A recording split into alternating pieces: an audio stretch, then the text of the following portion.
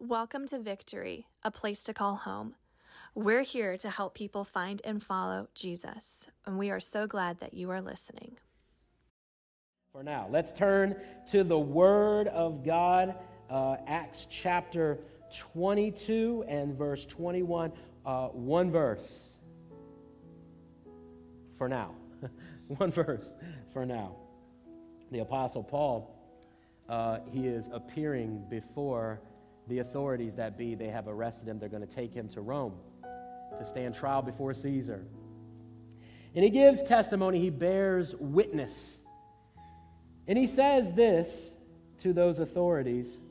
He's giving and recounting his testimony from Acts, the book of Acts chapter 9, where he saw a light, he heard a voice and said, "It's the Lord Jesus whom you are persecuting."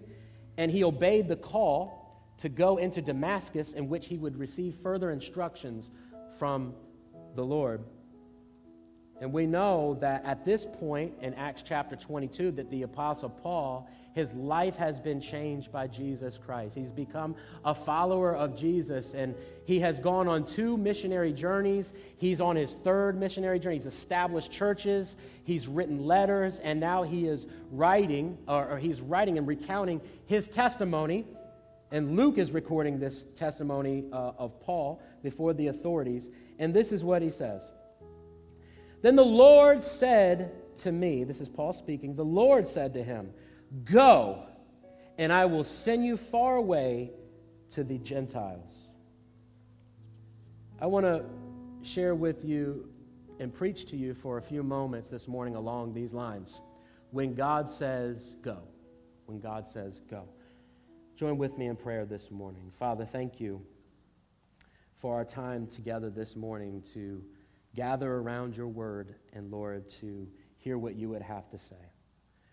Lord, we don't want to just come into this moment, Lord, simply to attend a service, to hear a sermon, to sing a song, and to leave the same way that we've come in. But God, we've come, Lord, into this moment, Lord, to hear from you, to hear from heaven.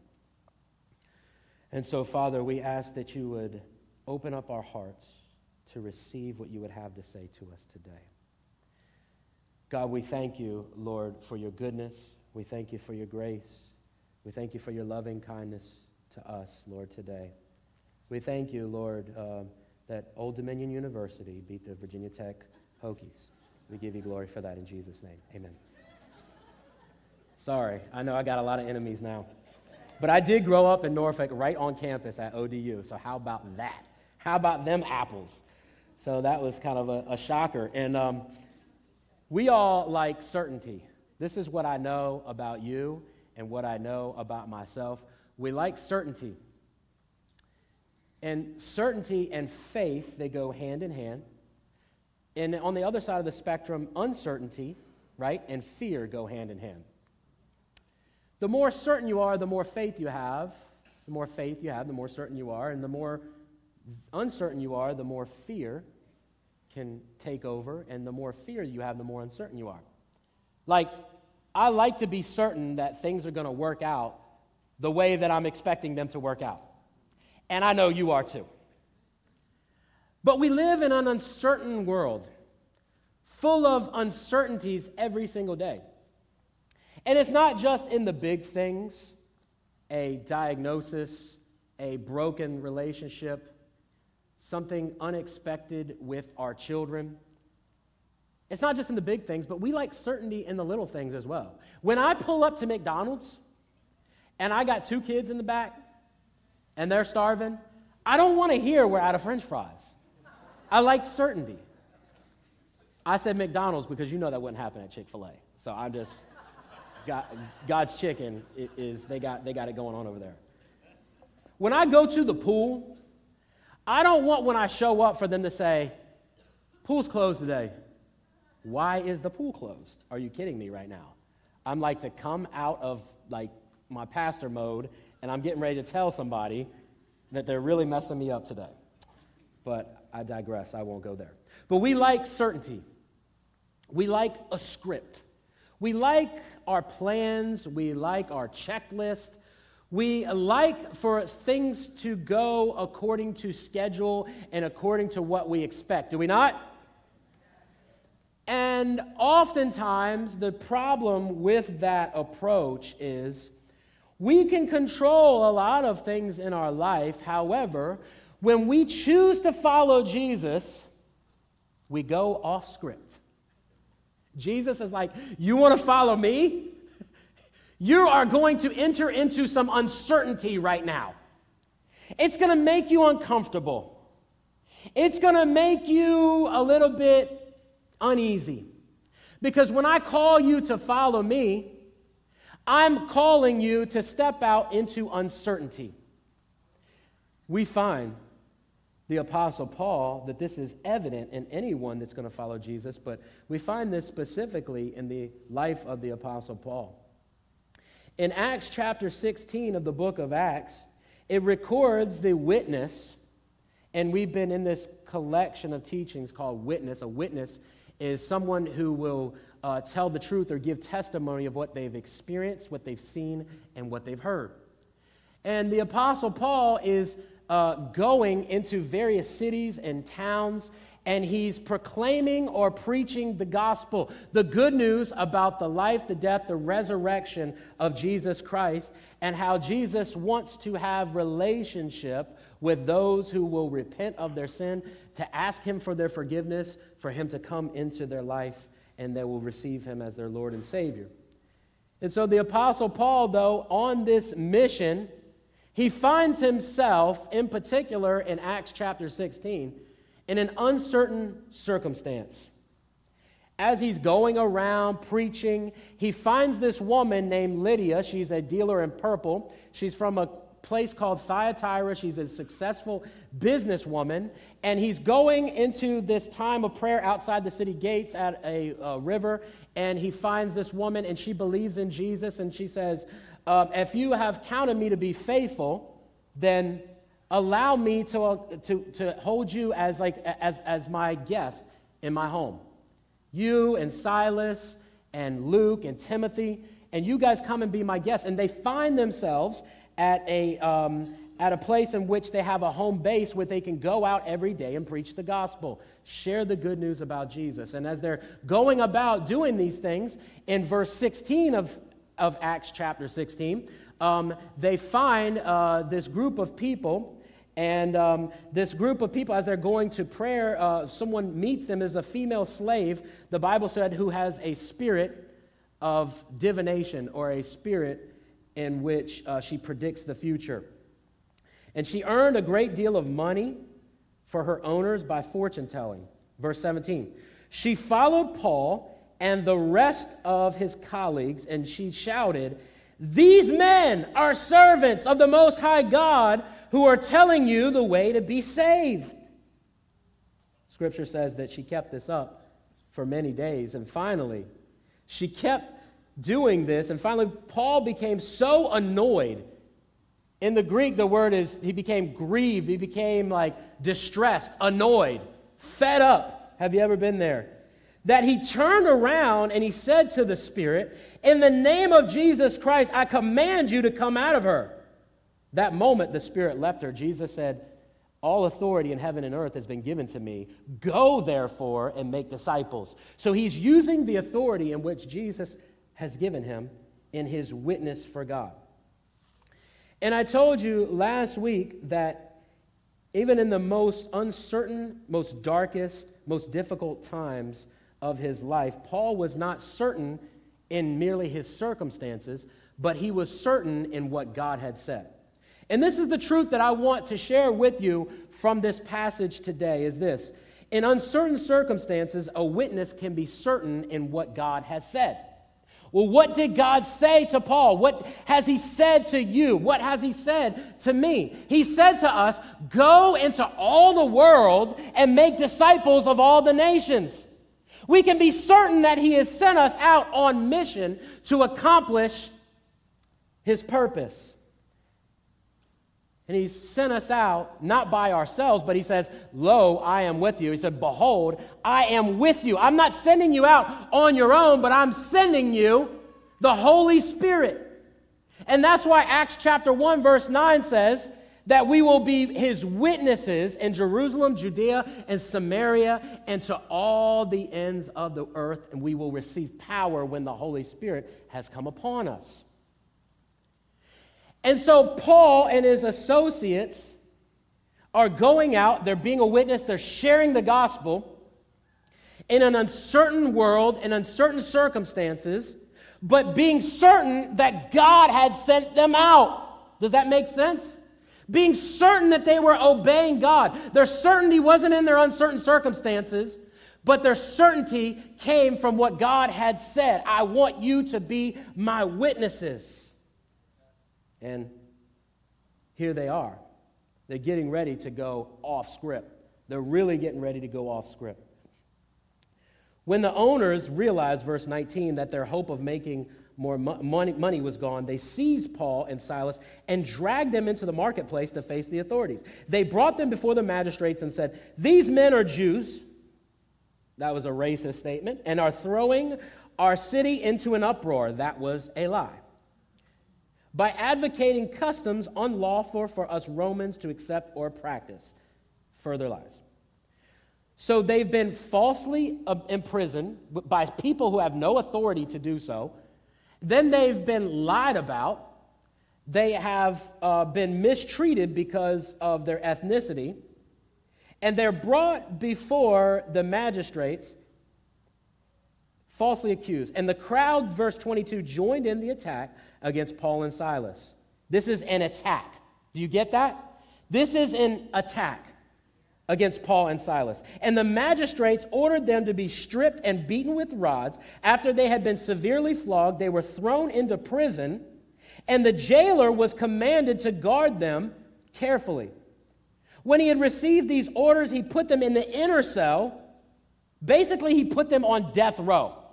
He put them in the darkest place of the prison, where it was the darkest, where it was the most disgusting, where it was the most depressing, where they had murderers in there, where there was as you study this, there was feces, and there was it was disgusting there, where there was rats and animals and flies and maggots and all this deplorable situation. Things have spiraled off script.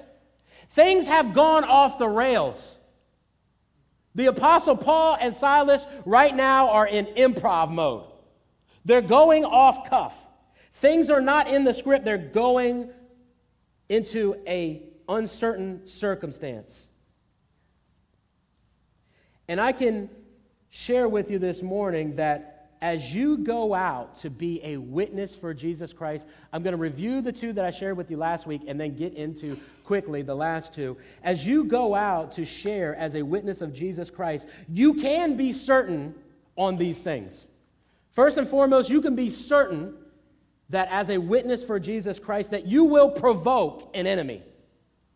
Do you think that Satan is just going to sit back and allow you just to be a witness for God and for people to come to know Jesus, for their lives to be transformed, for them to be set free, for them to come to know God and come into a place of flourishing in their life? No, it is going to promote an attack of the enemy. And we see that this attack was not only just overt that we can read about in the text, and it says that they arrested them, they have falsely accused them, they beat them with rods, they beat them, the Bible says, almost within an inch of their lives. If you study how the Romans would beat prisoners, they beat them without even limitations. So the idea is here that Paul and Silas, their backs are like filleted, and they have blood dripping from them, and they're in excruciating pain. And not only that, but then they throw them into the deepest, darkest dungeon of the prison. They take them in there. They put their feet, they spread them out as far as they can go. They put them in the Roman stocks, bolting them onto the ground, which all they can do is just lean back onto the ground in order to get some relief. This dark dungeon, this dirty place, this depressing place, this place of injury, this place of false accusation, this place of suffering that they find themselves, and they are in an uncertain circumstance, and they are off script. But the attack is not just overt, but the attack is also covert. Remember how this girl, this slave girl, which she was possessed by a demon, comes and says, these are servants of the Most High God. You see, Satan's attack for you is for your witness for Jesus. And if he can't get you to stop subtly or covertly, then he will go to an overt attack. But first, he wants to attack your witness covertly. The covert attack is to defile the message and discredit the messenger. Listen to me. Listen to me. Defile the message and discredit the messenger. So what does the enemy do? It says, these are servants of the Most High God. It sounds like it would be something that they could get in agreement with it, but the Apostle Paul, it says he was annoyed. He was frustrated. He was concerned. Why was he concerned? Because in a court, your witness is only as good as your character. And oftentimes we will accept and encourage the testimony of evil. And when we do, it gives the impression that we are in association with evil. So Paul is saying, I cannot just allow this to continually go on because it's attacking the credibility of my witness.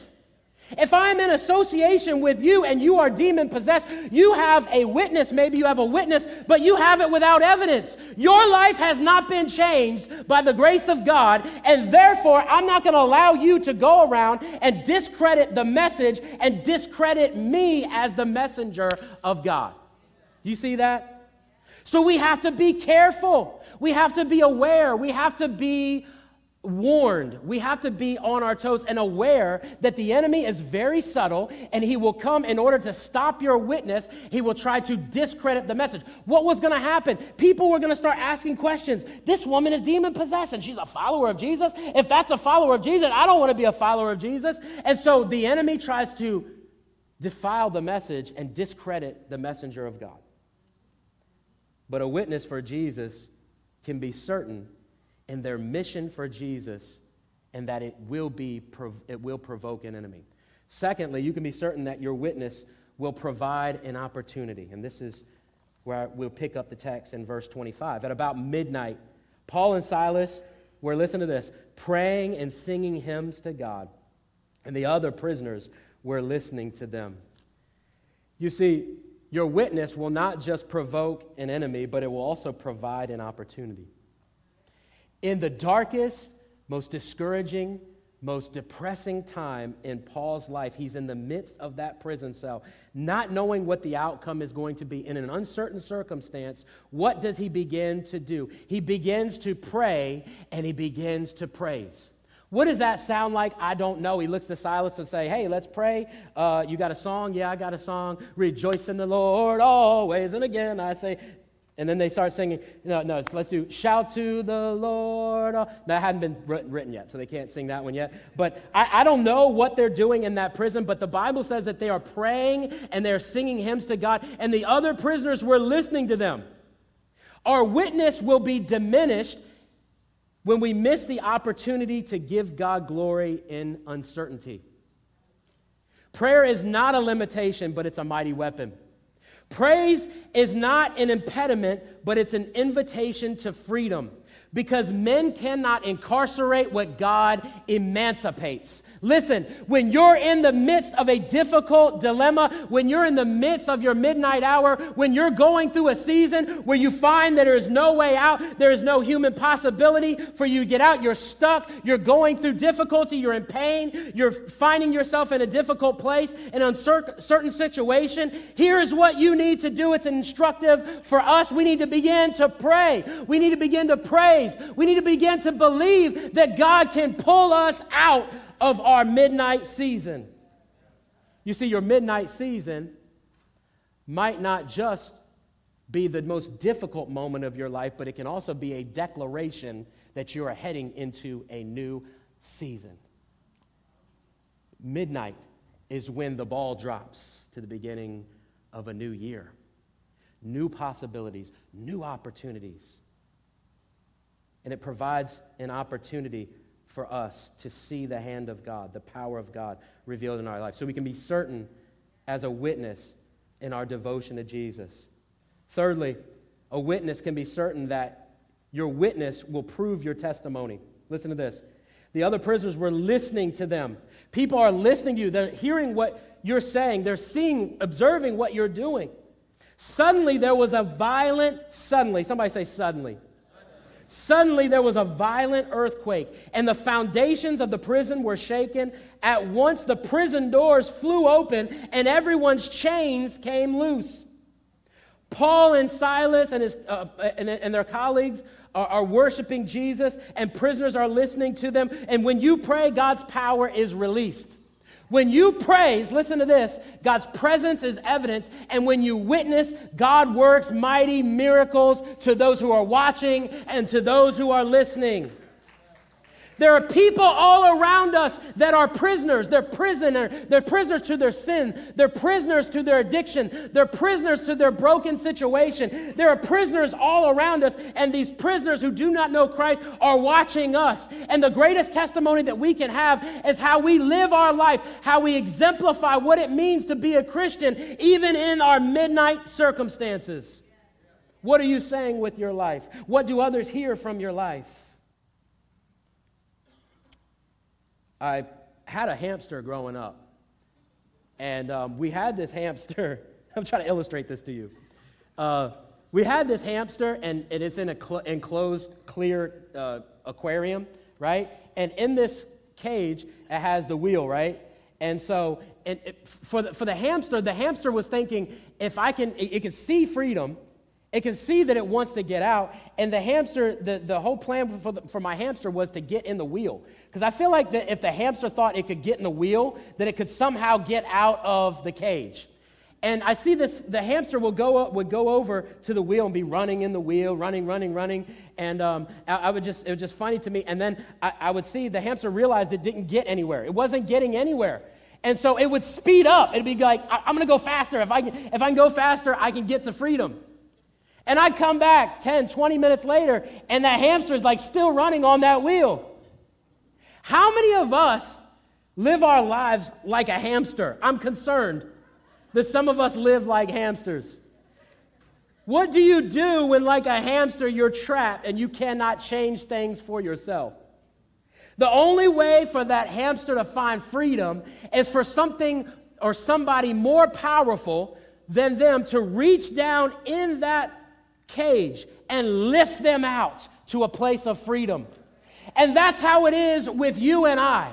When we're trapped, when we're stuck, when we're seemingly caged in a midnight season, the only way that we could get out is to put not our dependency in our own sufficiency, not in our own strength, not in our own ability, but by the hand and the power of Almighty God to reach down, to lift us up and bring us into a place of freedom.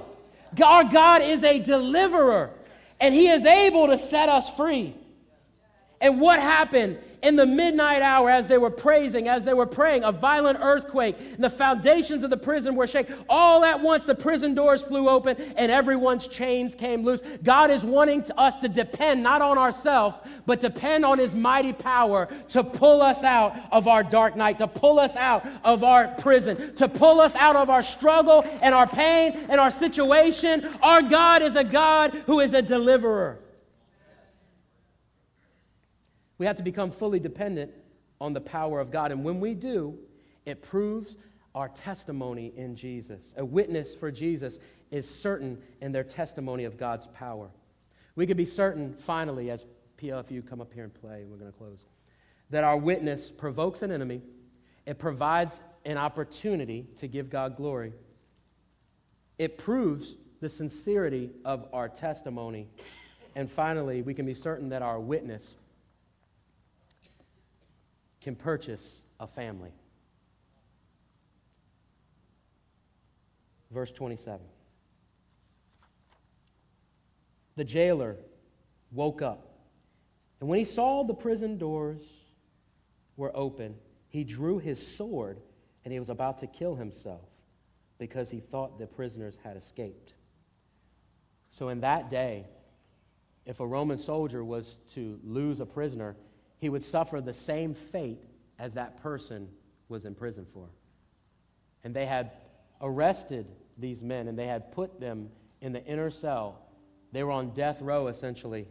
And he was saying, these prisoners get loose, if they get free, I would rather kill myself than suffer the torture of the Roman authorities. And so Paul, at that moment, he shouted, "Don't harm yourself. We're all here." And I feel like the Lord showed me, he spoke to me, that there are prisoners all around you that need to be set free. They need not your judgment, but they need your empathy. They need your listening ear. Because you know how you and I would have been, most of us. If somebody had thrown us in jail and mistreated us, we would have said, "Go ahead and stab yourself." No, this is not what the Apostle Paul does. He has great empathy and great concern for this jailer who, although he had the authority to put these men in prison, he was actually a prisoner himself. See, not everybody that you think has it all together, that has a good life, that has things, that they have experiences, they have wonderful photos on Facebook, they're living their best life, but they're a prisoner. They're a prisoner to their sin. They're a prisoner to their emotions and their imagination and their future and the guilt that they struggle with. It might look like they've got everything together, but they are a prisoner. And so this man comes into that jail cell, into that prison. He calls for the lights. He rushed in and fell trembling before Paul and Silas. Then he brought them out and he asked this question, "Sirs, what must I do to be saved?" What must I do to be saved? The trouble that you're going through, the pain that you're experiencing has a purpose. Your test is intended to be a testimony. Your mess, God can turn around to be a message. Your setback is a setup for a comeback. Weeping may endure for the night, but joy comes in the morning. The darkness you experience will be a declaration of the goodness of God. Your stumbling block can be a stepping stone to a better future. Your pain has a purpose. God is not done. You're coming out stronger, wiser, more faithful. You're coming out better. And when you come out, your witness for Jesus is going to bring out others with you. God has a purpose in your pain. And the question this jailer asked is, what must I do to be saved? This is the question that really matters. This is the question of greatest significance and importance. There is no question that's greater than this. And oftentimes we might give the wrong answers to the right questions. If we leave out the message of salvation in Jesus alone, we do not have the right answer. Here, the Paul, looking at the great need, looking at what needs to be done, he knows that there is importance in this moment. He knows the urgency of this time, the urgency of what he's getting ready to say. Here, Paul is being a witness. He's taking the truth of God and he's explaining his own experience with Jesus, what Jesus did in his life, and he's sharing his testimony with the jailer so that he and his family can also experience it too. It addresses the problem of the ignorance that I was talking to you about 2 weeks ago. The ignorance, not knowing. People not knowing. They haven't heard the gospel, right?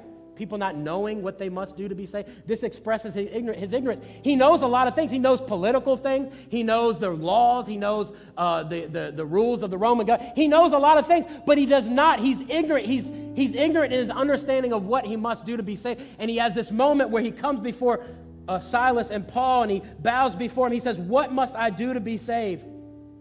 And then the Apostle Paul and Silas, they say this to them. They say, "Don't harm yourself.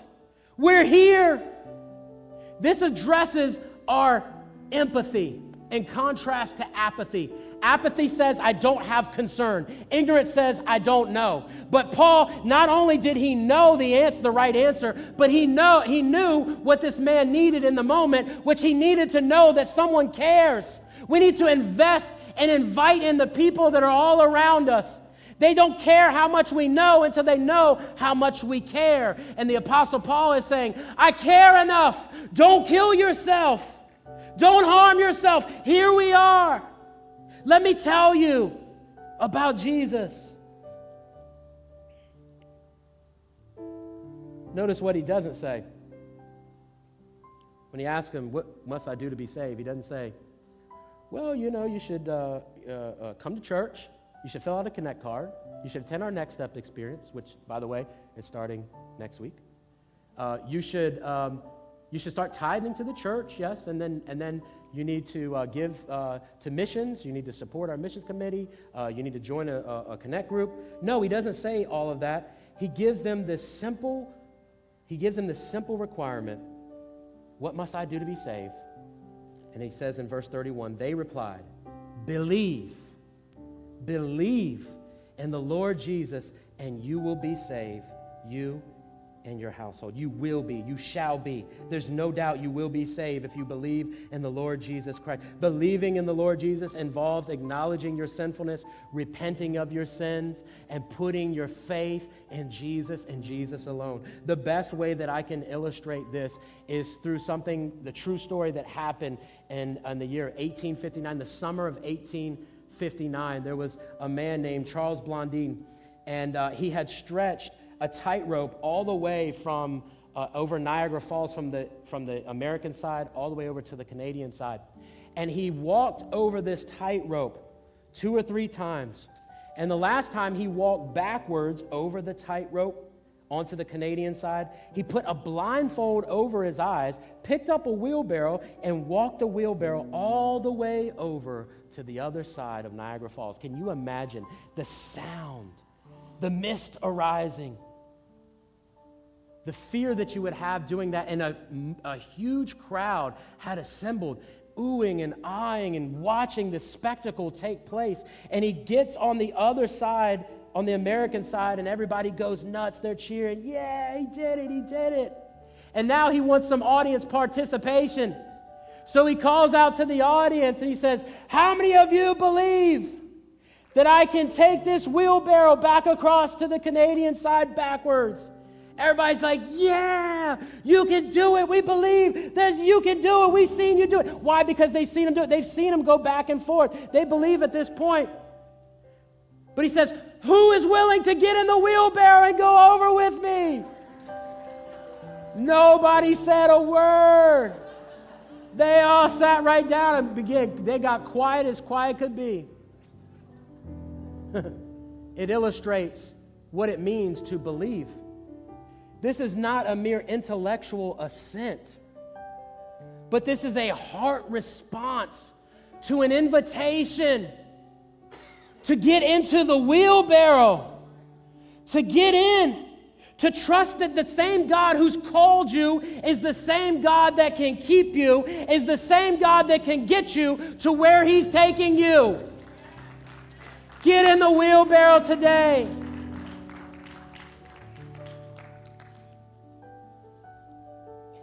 And I love the rest of the story. What must I do to be saved? Believe in the Lord Jesus Christ, and you'll be saved, you and your household. Then they spoke the word of the Lord to him and all the others in the house. And at that hour of the night, the jailer took them and washed their wounds. He and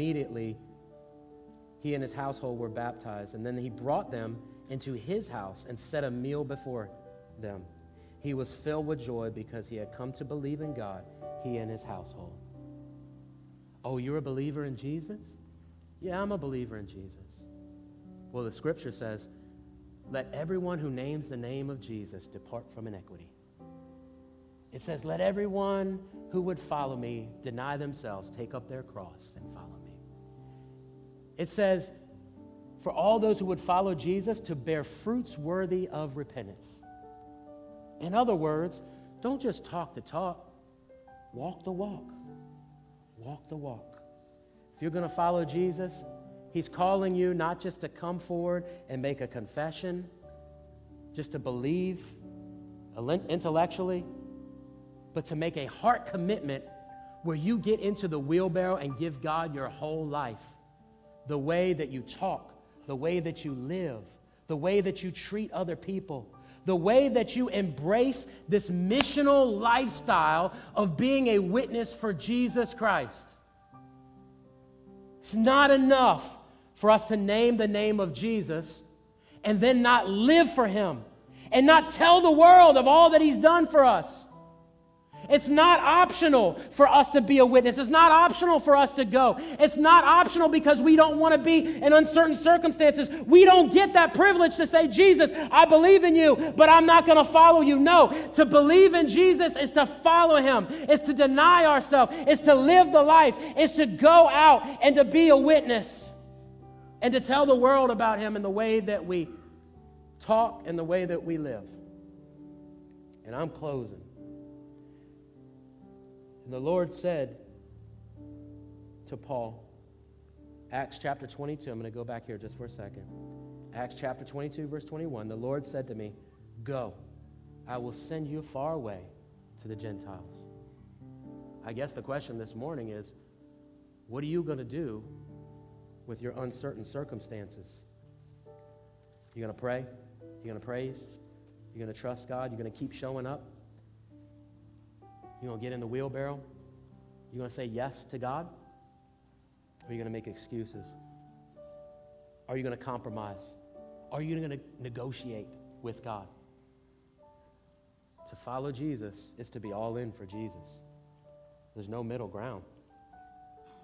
Deny yourself. Take up your cross. In other words, die to yourself. Follow me. So today, all across this room, would you stand up on your feet? Because maybe many of you are in an uncertain circumstance, you're in a midnight season, you're facing difficulty, pain, hardship, trouble. And for you, what this means is that I'm going to trust God in my pain. I'm not going to depend on my own power, my own ability, my own strength, my own ingenuity. I'm not trying to get myself out of this situation. But I'm learning how to depend on God to get me out, to set me free, and to set me on the path that He has for my life. Maybe you're in that midnight season and you need to make a declaration. You need to make a declaration today that God is good all the time and I trust Him.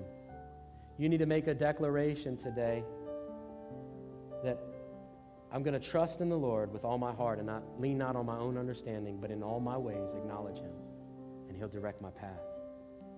Maybe for some of you, you're standing by and your uncertainty is what it means to say yes to Jesus, to be His witness, to share what you've experienced, heard, and seen. To share the miracles that God has done in your life, to share with people, your colleagues, maybe your co-workers, right? Your neighbors, your family. And maybe you haven't been as vocal and you haven't shared your testimony like you should. Maybe that's your next step into uncertainty. But one thing that we can be certain of, even in the midst of our uncertainty, is that God has called us to go.